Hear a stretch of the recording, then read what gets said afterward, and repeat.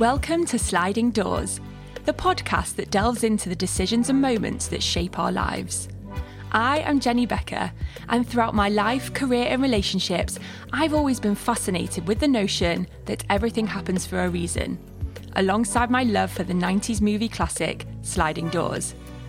Have you ever really thought about those moments that shaped your life? Those decisions that could have gone either way in the opportunities presented to you? What if you had taken that job, or told that person in high school how much you liked them? Each episode, I will talk to some amazing people from all walks of life and chat about their sliding doors moments. We will reflect on how a decision or moment changed the course of their lives and how things might have looked if they had never happened. Everyone knows therapy is great for solving problems, but getting therapy has its own problems too, like finding the right therapist, fitting into their schedule, and of course, the cost.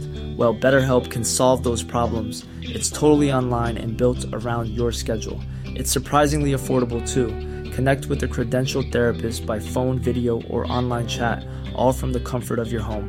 Visit BetterHelp.com to learn more and save 10% on your first month. That's BetterHelp, H-E-L-P. Hiring for your small business? If you're not looking for professionals on LinkedIn, you're looking in the wrong place. That's like looking for your car keys in a fish tank.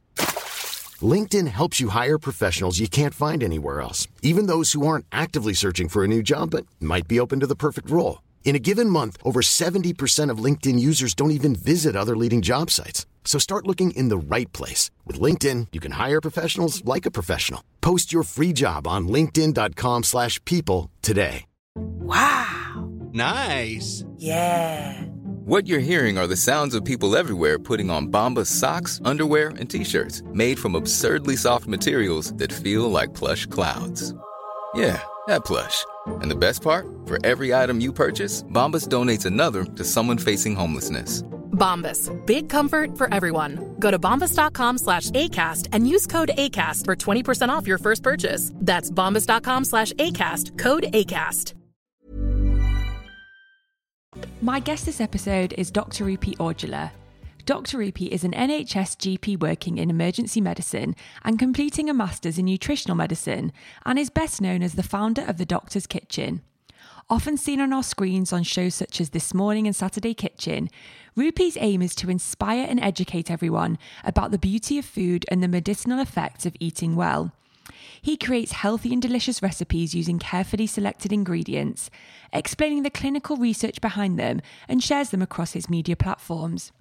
Rupy is a Sunday Times best-selling author with 3 cookbooks under his belt, a successful podcaster, and a TEDx speaker.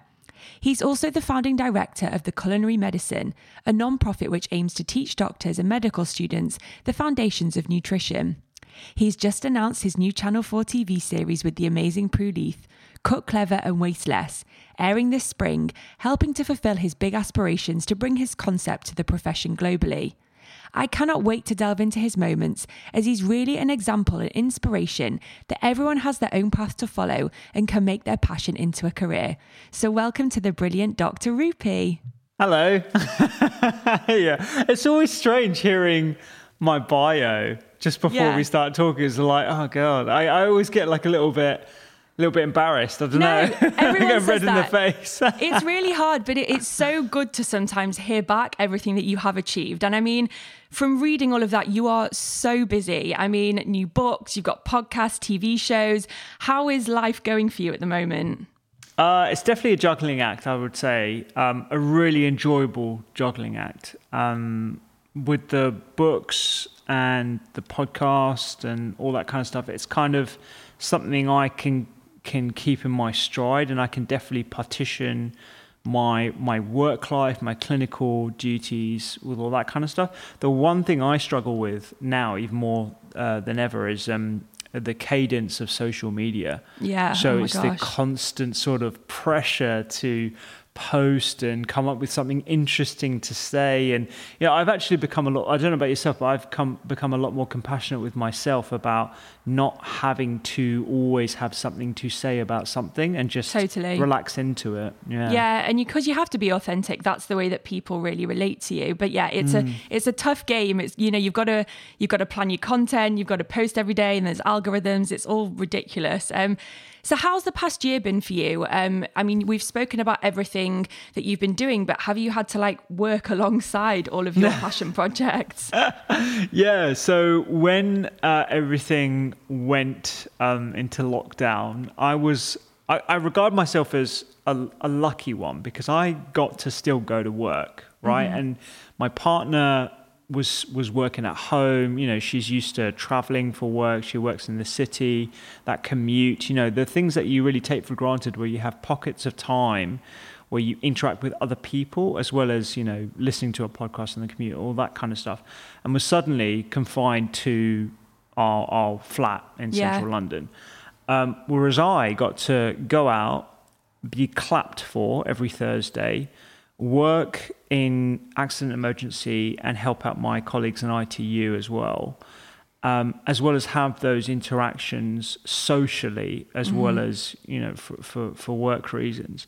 So I actually regard myself as one of the lucky people who got to do something and feel like they were doing something during that time when everyone was locked up. The struggle was keeping up with everything else at the same time.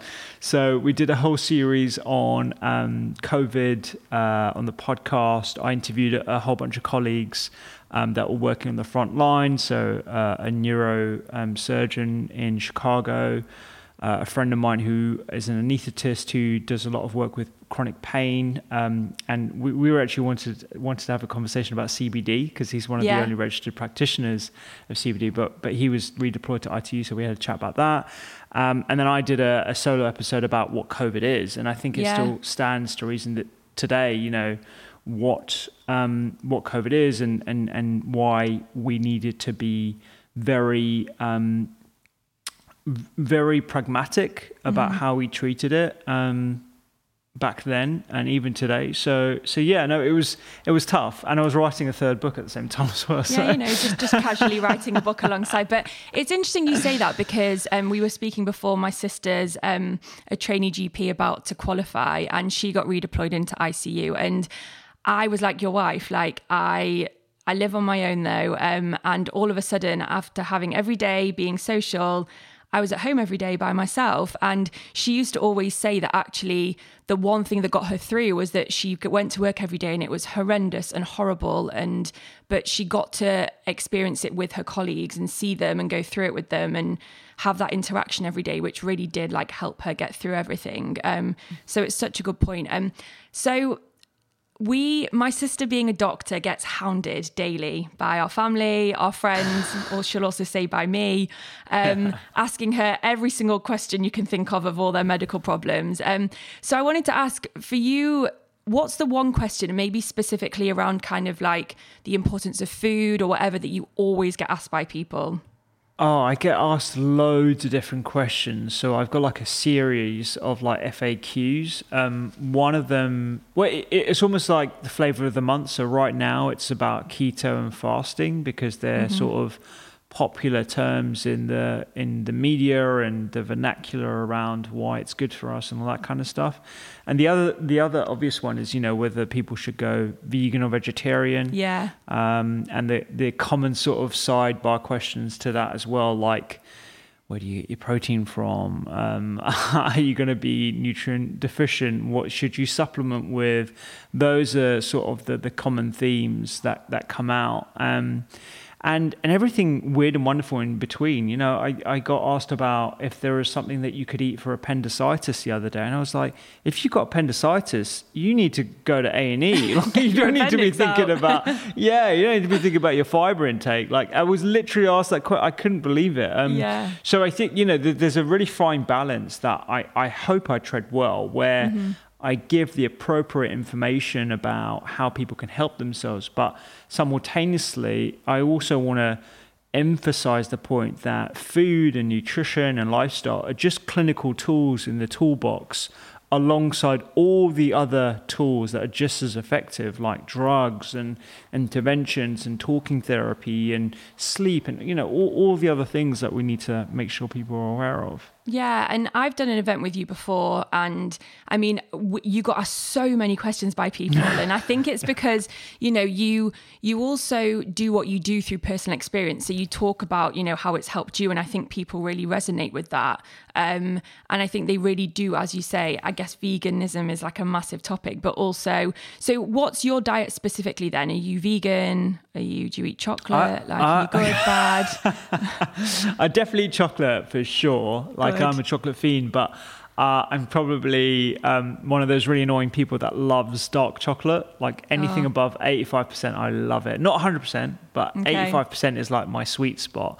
And that's been built over time. You know, you go to 60 and then 70 and 75. Yeah. But I'm not exclusively plant-based, but I'm pretty much as plant-based as you can go. It's just one of those things, when you know how it's being produced, you can't eat it. So totally. Any animal products that I consume have to be like really ethically sourced. But I'll be honest with you, over the last year since I got a puppy, I've really begun to think about the other aspect of the morality of eating animals. I actually had Jonathan Safran Foer on my podcast, who wrote the really influential book Eating Animals, and if anyone hasn't read that, as a meat eater, as an omnivore, I would definitely read it. It's obviously got a vegan slant, but it really does paint the picture of exactly the sacrifices that we have to make morally to consume animals. And I think everyone needs to be aware of that and then make a conscious choice.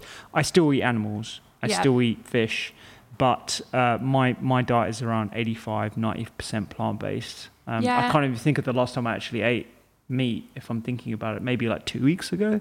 Yeah.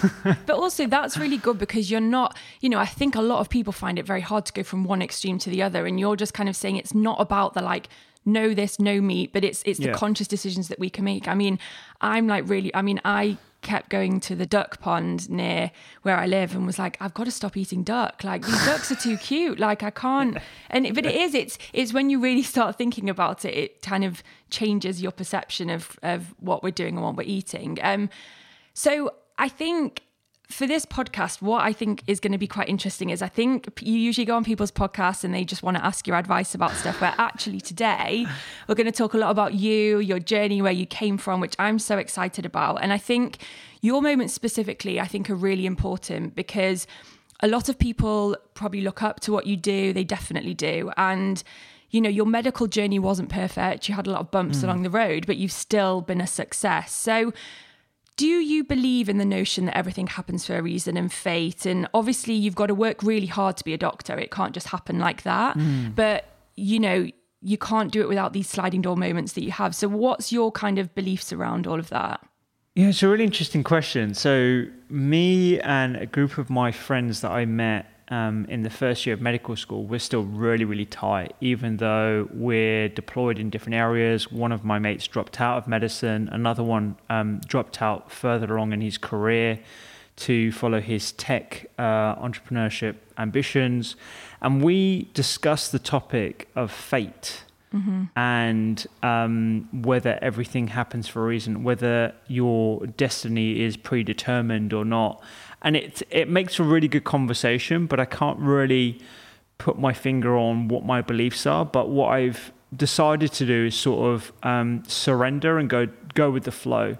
Yeah. So I had a chat with another colleague of mine about this concept of destiny, and he was like, rather than trying to figure out whether everything is predetermined or not, if you surrender to the universe, you become less stressed. And I think the goal of me and my life right now is to become less stressed as much as possible. And actually letting go of the idea as to whether things happen for a reason or not, it is fine for me. And what I found by practicing that is I'm a lot happier and things sort of happen. So I'm a really big fan of action boarding. I don't know if you've heard of this concept. It's kind of like visualizing and writing down things and literally taking stickers from magazines and putting them onto a big A1 and then really thinking about manifesting your future. Oh, yeah. Good vision board. Yeah, exactly. And I was taught by a friend of mine, Dr. Tara, about how you should call it your action board, because a vision board sounds like you're just dreaming. An action board sounds like you're literally doing something. Exactly, yeah. So I put all these things on the board, and I'm literally ticking things off without really thinking about it. And it gives me tingles thinking about it, but I'm literally ticking things off. And then, whether things are in fate or whether it's predetermined or all that, it kind of doesn't matter to me anymore. It's kind of, well, I'm going to go with the flow. And if things happen, things happen. If things don't, things don't. But the more I surrender, the more things happen. But you really have to commit to that. Yeah. So it's a bit of a fluffy answer to the question, but I'm leaning more towards the wider process of going with the flow. No, it's not fluffy at all. It's actually a really great way of thinking of it. It's kind of almost like, you're not going to win the lottery if you don't buy a ticket.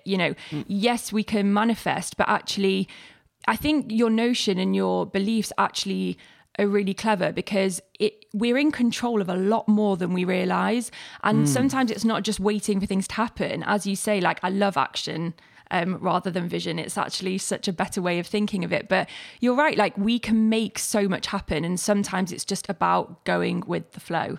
Yeah, and I think, this year, for a lot of people who realised how many freedoms that we do have, how much we've taken for granted, the very fact that we can breathe, we are conscious, I'm standing, I've got 4 limbs, all these different things that we take for granted. And that's why I think gratitude is the gateway drug for being more present and actually allowing you to think about what you want to manifest, because we're so lucky. We literally have already won the lottery ticket. It's an analogy that a lot of people use, but when you recognize that, you're like, oh, wow, like every moment is something to be celebrated, whether it's predetermined or not. Yeah, you're totally right. And your moments are really great, because I think you've really shown how you've gone with the flow when things may not have gone the way you want it to, but ultimately have led you to where you are today. So let's get on to the first one. So flunking all of your medical school exams and failing to pass my interviews. This is quite a big one. So I guess before I talk specifically about this moment, was the dream always to be a doctor? Are you from a family of doctors? Have you just always loved medicine? Yeah, so it's I'm the first doc in both of my families. Oh, great. So from my mum and my dad, and neither of them wanted me to go into medicine, which is very unusual for an Indian family. Yeah. Very unusual. And the reason why is because they were both in business in their respective careers. My dad started his own business. My mum since started loads of businesses, but she was in investment banking, and she was one of the early people in the 80s to look at all the different opportunities in the Middle East and all that kind of stuff. And they knew how difficult and grueling medicine was. Aside from the status and the glitz and all that kind of stuff, they knew it was a tough profession. And they were lucky enough to have some really good friends who gave me some work experience actually when I was 16. But ever since, so my mum was ill with anaphylaxis of unknown origin when I was around 11, and I had to give her a dummy Ep10. As like an 11, 12-year-old, I had to literally click it in. And I remember I was so nervous about it and stuff. But that, I think, was the seed that was planted in my head about wanting to help people understand the human body, as it was affecting someone in my family. I think that's kind of why I was drawn more to science and the whole art and the altruistic process of medicine. And so that's kind of where I made my decision to go into medicine against the sort of advice of my parents. Obviously now they're very grateful. I love it. I went into it. Yeah, of course. Yeah. And that I enjoy it and all the rest of it. But that was sort of the reasoning as to why I went into medicine. Which is actually really great, because as you say, not everybody, but it's nice to know that it was your passion and it wasn't someone else's vision. Yeah, exactly. And I think, the onus of that and being in control of where I wanted to go, I think was quite liberating as well. But the process of getting to medical school was very hard. Oh my gosh. So explain, like, when you say you flunked all your medical school exams, which exams were these? When and how did you fail them? Yeah, so now they have something called a BMAT, I believe, and it's where you have to do additional exams on top of your A levels so that they can filter out people who are worthy candidates of medicine. And if that was me back in 2000, I probably wouldn't have passed. But there's two things. So I flunked all my medical exams in year 1 when I was in medicine. Yeah, I passed them all since then, just in case anyone's wondering.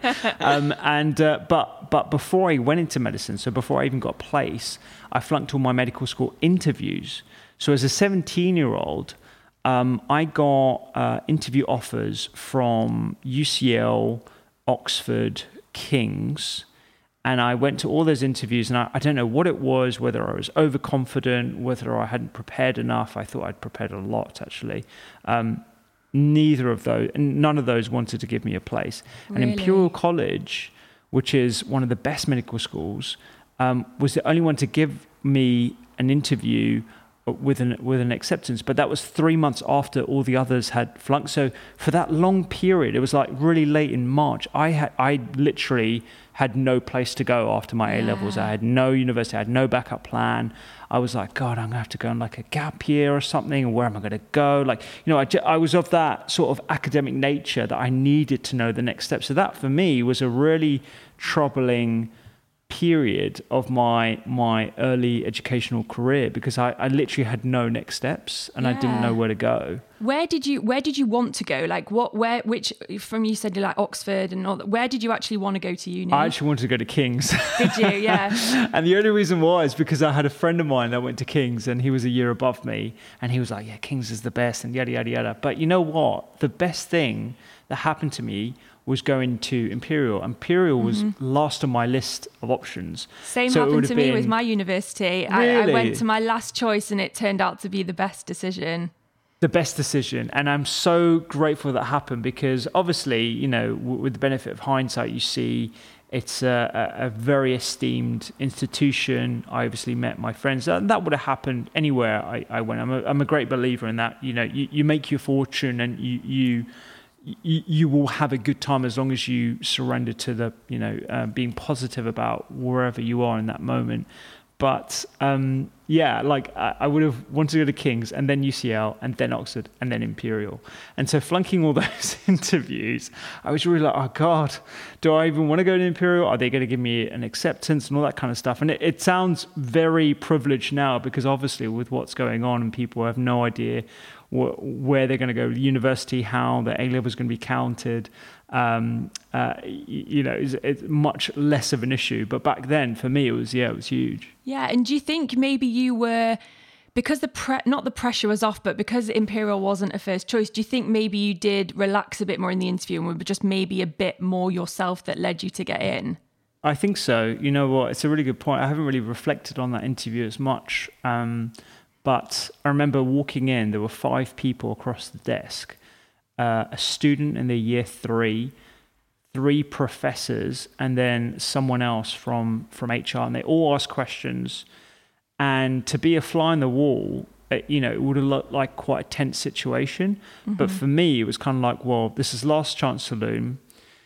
I'm not 100% on going here anyway, so I'm just going to relax into it.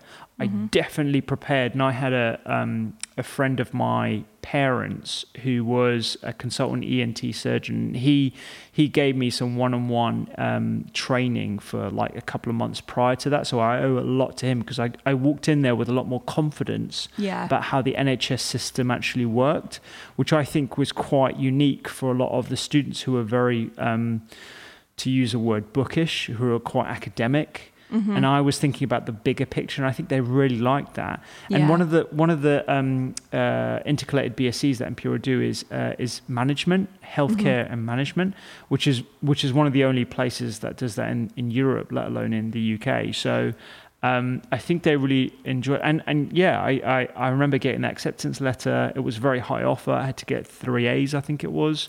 But yeah, like it was such a sigh of relief, because I don't know what I would have done. And had I gone on a gap year, let's say, and I went traveling or I did some work, who knows? I might not even be in medicine. Ended up in medicine. Yeah, I might have done something completely different. Totally. Marine biologist. Yeah, you never know. And that's the thing. And I think, me thinking, about the whole fate thing, if you think about it, maybe those 3 interviews that you did fail, you failed for a reason so that you got you into where you did, and, all those things. And I mean, as you say, is there anything, we'll probably go on to this a bit more, but in terms of going to Imperial,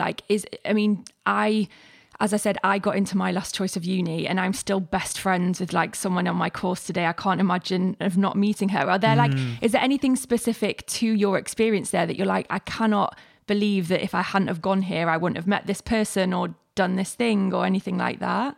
Oh, massively. I have a collection of 6 years of memories that had I not gone to Imperial, I would never have had. Like the friends that I met on my first day, I still super close with. Like one of my best friends, who now lives in Essex, who flunked medicine twice and then ended up going his sliding door moment. He flunked medicine twice. So you can imagine what his family was saying to him when he flunked twice. But then he went into another science degree at the same Imperial as well, and then went into finance, and now he's in Forex, and now he's killing it. He's doing so well, super successful, investing in a whole bunch of other companies.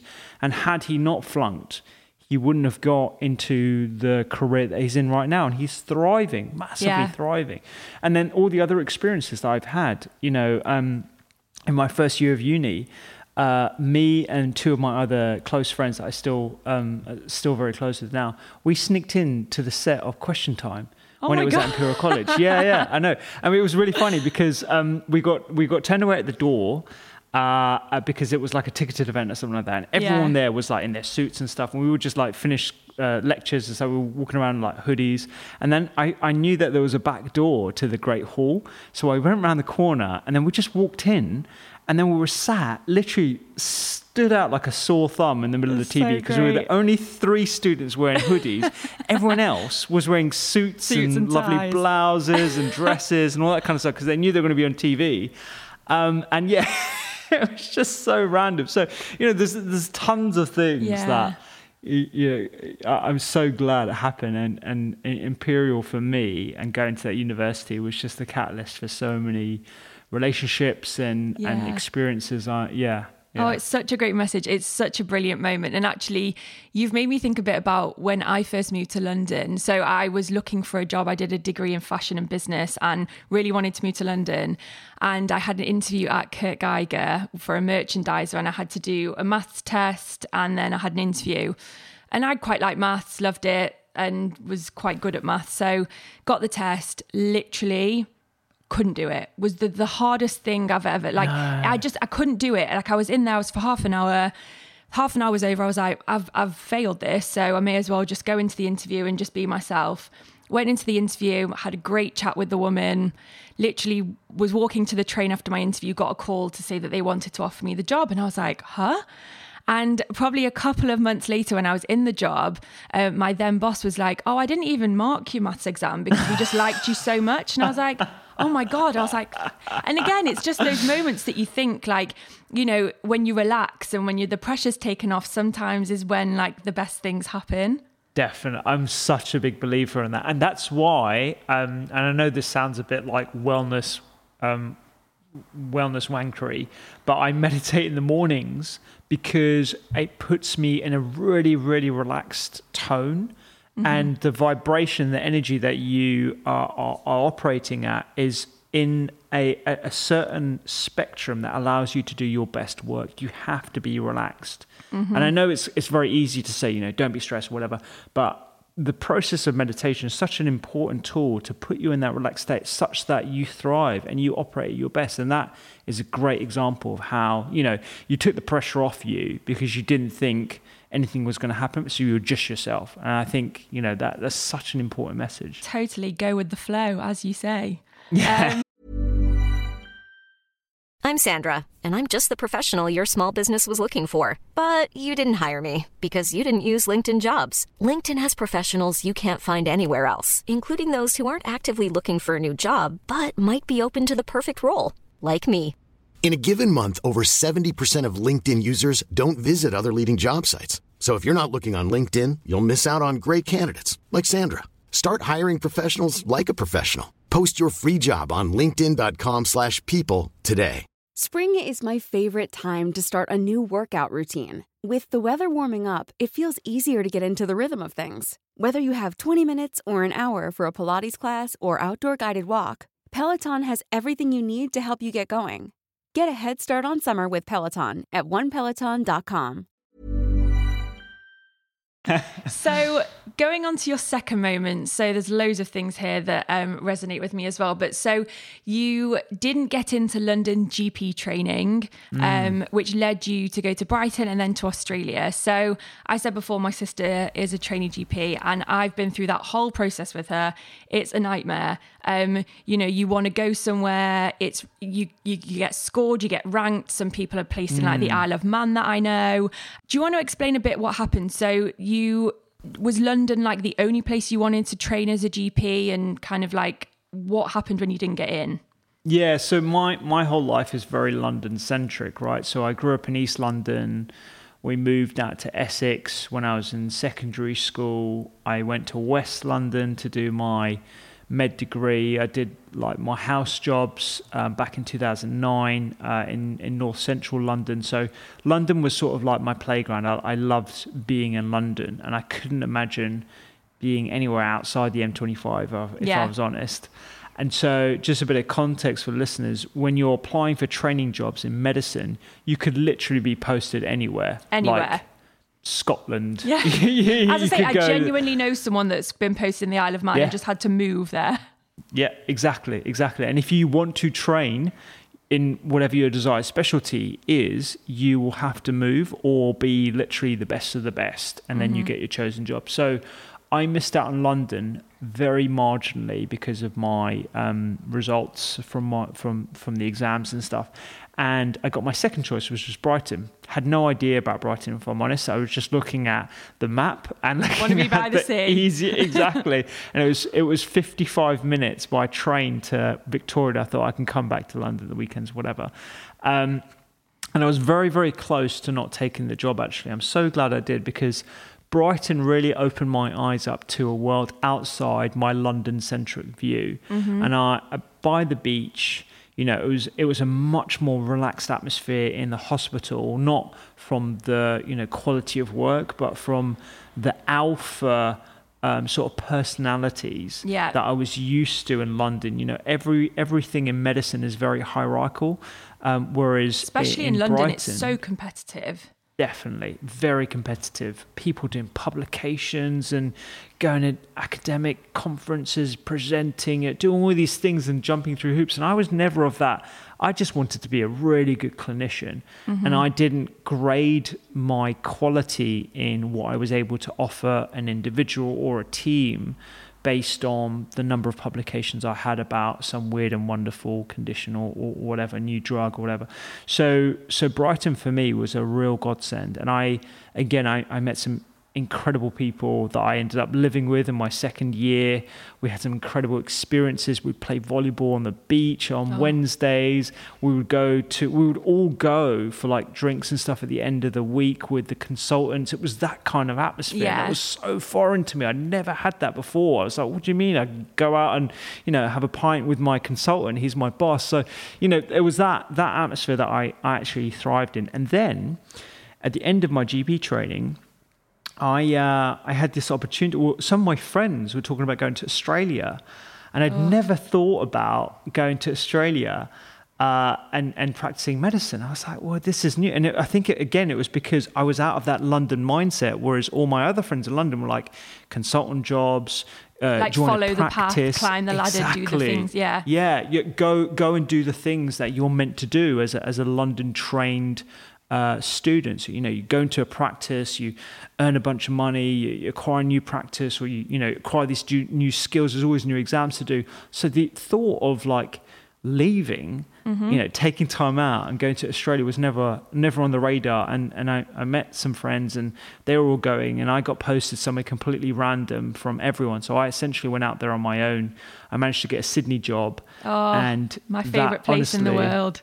Yeah, it was for me one of the best things that ever happened. And that for me was where I started the Doctor's Kitchen, because I had the idea brewing for years and years before, but I never really gained the confidence to get behind a camera and start talking about food as medicine. And it was my senior colleagues in Australia, or my consultants in A&E, who I told, and they were like, you got to do that. It sounds awesome. I've got so many questions to ask you about this, because but again, this is really one of those moments. So as you say, I know a lot of people that when you're from London, everything's about London, you're never going to move out. But you bring up so many brilliant points. When you did find out that you hadn't got into London, did you ever have a moment where you were like, I just actually, like, I don't know if I want to do this? Like, do you remember the decision of kind of being like, actually, that moment, like, I'm just going to go for it, I'm going to take Brighton? And did anyone ever kind of question that for you? Because you were obviously around a lot of like the London medical trainees. It was actually my dad. So I to answer that question, I definitely had this thought of packing it all in. And I was like, well, not packing it all in. I was like, I'm going to take a year out. I'm going to, do something like what we call like a locum job for a year, and then reapply and then go to London. And I sat down with my dad, and he was like, look, I think you should just go for the training job and get it done, and then make your decisions as to where you want to go, because you've got an opportunity to do something, to follow a path and to get your qualification sorted. In 3 years, you'll have that qualification if you get your head down. And it was that conversation that kept me going, because had I just gone on instinct and off that sort of visceral reaction to not getting a London post, and it sounds very fickle now, but for me at the time it was sort of like built up in my head, then I may not have gone. I may not have gone to Brighton and had all the subsequent events. Totally. But you know what? It's all relative. It's like, if all your friends are getting married and you're not, and you're on a different path, it's very hard, especially when you're younger. And I mean, listen, like, I think I always think about this as well. Like, I wish I could have gone to my younger self. I'm a very ambitious person. I've always wanted to just keep going with my career and work up. But I wish now I'd told my 25-year-old self to go and live in Australia for 2 years. As you say, like, looking back now, moving to Brighton at that age was the perfect time to do it. Like, go and live and meet new people, experience new things. And I guess you talking about the fact that you went to Australia, I mean, the environment there is just so Doctor's Kitchen and that type of thing. And ultimately, from what you said, the Doctor's Kitchen would probably never have happened if you hadn't have gone to Australia. Yeah, because the first videos that I ever recorded were in that little kitchen that I was sharing with two Aussie guys who, again, are close mates of mine. They're like two surfer dudes with professional jobs, as everyone is actually. Everyone's a surfer dude in Manly, Australia.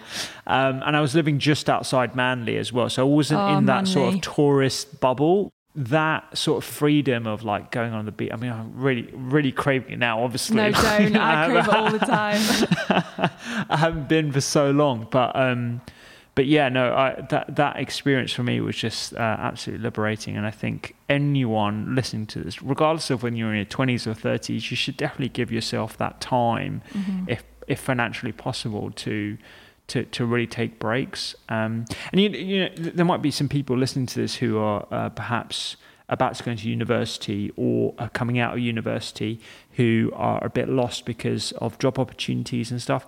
Just remember, there are a whole bunch of times where I felt pretty down and out, where I didn't know where my next move was. Yeah. And that's actually the most opportune moment. That right there is the moment where you have no idea what the subsequent events are, but you just need to keep positive and again go with that flow. And it's easier to say in retrospect than practicing in the moment. But if you can unlock that, you'd be really, really surprised at where it can take you. But you've had the experience, you've done it yourself, and especially in medicine and in, professions like that, you don't get breaks. Like, once you're running, you keep going. And, the fact that you've had, like, not only Brighton, but going to Australia, these experiences. And again, it's just opened up your horizons and given you so much. I mean, it's great. And I would have loved to have gone to university in Brighton. It sounds like a very fun place to have been. Yeah. So your third moment, now, this is probably what you're best known for, but it's actually really interesting to delve into because I wasn't aware of a lot of this. So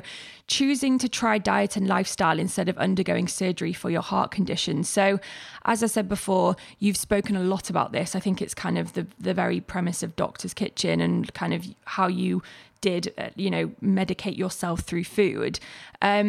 And I know that you kind of working as a trainee doctor and one day you just didn't feel right and you kind of had problems with your heart. So do you want to explain kind of like when you found out about your heart condition and kind of what was wrong? Yeah. So early on into my career as a junior doctor, it was literally like 3 months in, I was on a late shift. I started having palpitations. And long story short, I was admitted as a patient on the ward that I was working in, medical assessment unit. And it was because I'd flipped into something called atrial fibrillation, which is where your heart beats exceptionally fast. In my case, it's about 200 beats per minute. And luckily, I didn't need to have one of those electrocardioversions that you see on the American hospital programs with the paddles on the chest and stuff. But I was observed overnight and was given some drugs to slow down the heart. And that was the first of what were going to become 2 to 3 episodes per week of atrial fibrillation episodes, lasting anywhere between 12 and 36 hours. And so in that moment, I became not only was I a newly qualified doctor, I was also a patient. Yeah.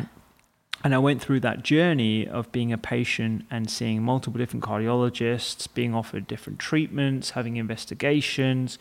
And ultimately, what I was offered was something called an ablation, which is where it sounds horrific. It's relatively safe, but it obviously still has some risks like death and stroke and infection and all the other things that can happen when you put a guide wire into someone's heart and then you burn an area around the pulmonary vein to stop these misfiring cells.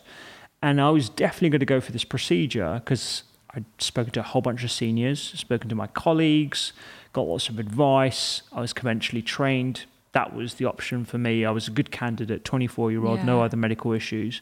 And it was my mum, who is not a medic.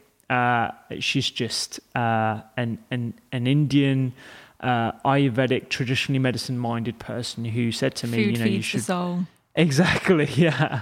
She was literally like, you need to think about your diet and your lifestyle before you entertain anything more drastic.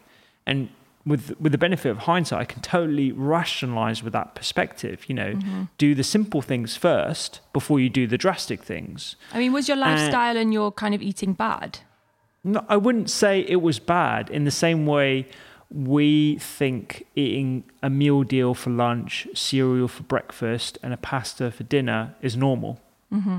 And that was my normal lifestyle. But I think I've looked at this in retrospect a lot, and I think my threshold for my condition or disease in general is a lot lower than most people. So for some people, that's completely fine. But for me, that was not. And compound that with poor sleep, new stresses of a junior doctor, doing all the things that I was doing, that my colleagues were doing, compounding that with my diet and my lifestyle was not good for me. Yeah. And so correcting that was something that my mum was definitely a big fan of. So in all honesty, to appease her, you did it. I did it, and I spoke to my cardiologist, and with their blessing, they said, "Look, all right, fine, just take the medications, and we'll see you in 6 months. But you're going to need to have this ablation." And so I took a very back to basics approach. Out went the cereal, in came Tupperware at lunchtime. Started meditating, incremental changes, not something that I just magically did overnight. It wasn't like I just turned into Rocky Balboa. I was up at 5 a.m. exercise. Yeah, exactly. Yeah, I worked at it. I wasn't a smoker. I wasn't a heavy drinker. Obviously, we would go for drinks and stuff with the other medics and stuff, but it wasn't like I had a problem. Never taken recreational drugs, no problems with my bloods. There weren't any electrolyte imbalances, all these different things that we looked at. And after about a year and a half of these incremental changes, to the point where I'm eating nuts and seeds, lots of plants, lots of greens, meditating, optimizing sleep, my AF episodes went from 2 to 3 per week to 0. Oh my gosh. And they haven't come back since. And so for me, and my anecdotal experience, that was the start of what became the Doctor's Kitchen. But it was really to answer 2 questions. It was A, how on earth is this possible?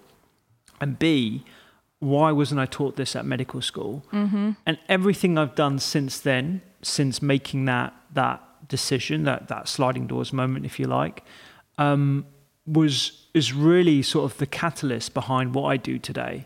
And that's why I started the non-profit Culinary Medicine, to optimize nutrition training amongst other medics. So I'm not the only one talking about this. And the Doctor's Kitchen is really to empower as many people as possible to really look after their lifestyle, because it is so impactful, as per my own experience, but a lot of the evidence is pointing in that direction too. How incredible. What was your doctor's reaction when he kind of seen all the I mean, obviously they were like, he can do what he wants to do, come back in 6 months, he'll have to have it. But then after that year and a half, what did they kind of want to start looking into it more? Were they kind of as shocked and surprised as you were? So in all honesty, it was really underwhelming. I didn't actually have the confidence initially to tell them that I'd made these diet and lifestyle changes that had led to this. Because and you got to think, like, back then I was a fresh-faced junior doctor who didn't know any better, and there was still, even though I was the patient under their care, there was still that sort of hierarchy, like, this is what I recommend and this is what you should be doing. So the very fact that I declined an ablation in the first place was always something that irked them. And I think, for me to go back and say, whoa, I've done this and I've just increased my plants and, and I've fixed it, I didn't obviously go in with that attitude, but I was quite careful about how I phrased it. And even to this day, it's kind of like there is a culture around medicine of spontaneous remission. And it's something I've discussed actually with a psychiatrist who trained at Harvard called Dr. Jeffrey Redinger, who studied spontaneous remissions in detail over the last 20 years and has found common threads: nutrition, sense of purpose, faith, a whole bunch of things that we look at as woo-woo in the medical field, but we don't talk about enough. And I was just another case of spontaneous remission. It was just one of those things, one of those anomalies in medicine that doesn't really make sense and we can't explain. And unfortunately, that is still the attitude that we are dealing with in medicine, but it is changing. And hopefully I can be one of the few voices that are pushing toward that. Definitely. And listen, if you can help at least 10 people become better, and it's not going to work for everyone, as you said, but it worked for you. And I guess, do you ever think about how different your life would have been if you had just, had the surgery off the bat? Yeah, I probably would have gone into surgery because I was interested in surgery at the time. I might have even gone into cardiothoracic surgery, or even though it's very, very, very, very competitive, I might not have been clever enough. But I definitely wouldn't be doing the things that I'm doing today, that's for sure. And it's quite interesting because the things that got me into medicine in the first place, i.e. my mum's experience, and I should have mentioned actually, my mum really took a diet and lifestyle approach herself to rid herself of her own condition. And that again was sort of another reason as to why I was quite intrigued exactly into going to medicine. So it's kind of like I had to go through my own experience to reinvigorate what led me to going into the profession itself. And I look back on that and I'm super grateful that actually happened, even though at the time, very frustrating. Why can't I just be like my other friends? Why can't I go and play tennis? And in the middle of a tennis match, I flip into AF. It was very debilitating. Obviously, it wasn't like I had a physical disability, but it's still mentally very, very limiting because, it was unfair. I was 24. I wasn't doing anything particularly different. So why did I have to have a heart condition? It was a bit of a mental strain as well. But I'm glad it's happened now. Yeah, and it's probably been something that's really kind of helped with your whole gratitude because, as you say, when you've been through something that has stopped you from doing the things you want to do, made you not normal as such, like you appreciate things so much more. Massively. Yeah. And I think, gratitude is like the gateway drug to being more present and in the moment. And when I look back on that, it would have been very hard for me to say to myself, I'm grateful for this. But had I practiced that a bit more, perhaps, things would have been a bit different. It would have been easier. Who knows? But I know now whenever I'm going through things like the pandemic, for example, the fact that I can't see my family and all that kind of stuff, I try and think about the perspective of gratitude. What is this teaching me today? What is my natural inclination to be upset and down? What is that teaching me today? And it's okay. It's not like you have to bottle up depression or emotions or anything, but you have to open up to them and communicate with them and ask the question to yourself, what is this teaching you today? Definitely. It's such a great theory. And so out of all the 3 moments we've discussed, so I mean, it's really hard because they've all led you to where you are today and they've been brilliant moments. What would you say for you is the best one that kind of, if it hadn't have happened, like life would have just been so different?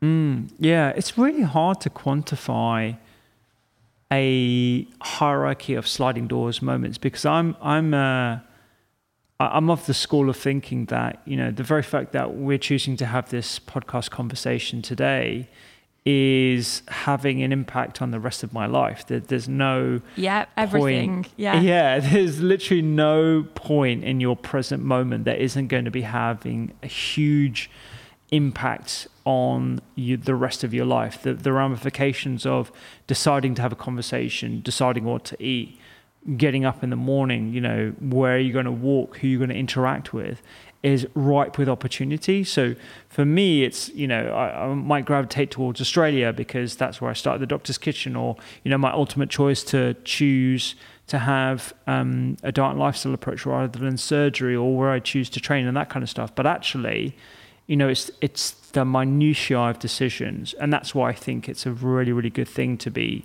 grateful, to be present, to go with the flow, and to meditate in the mornings. So well said, and what a brilliant way to think of everything. Rupy, it's been so great to chat to you. And as I said, I really hope that this conversation inspires anyone, but also people in the medical profession. And it's been brilliant to talk about all those key bits of your journey have led you to where you are today. Best of luck with the TV show. We can't wait to watch it. And I will continue to cook along with you with your brilliant cookbook. So thank you so much for joining me. Thanks, Jenny. No, that's great. And thanks for the opportunity to take some time out and reflect. It's something I think we all need to do more of. We definitely do. Thank you, Rupy. Cheers, mate. Bye. Bye now. Thank you so much for listening to this episode of Sliding Doors.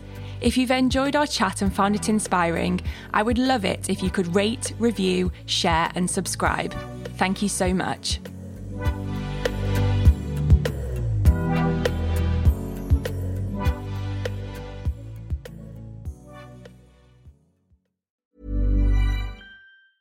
Planning for your next trip?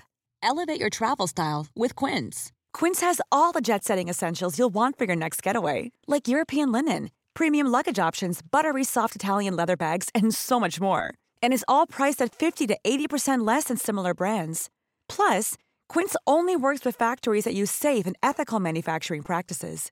Pack your bags with high-quality essentials you'll be wearing for vacations to come with Quince. Go to quince.com/pack for free shipping and 365-day returns.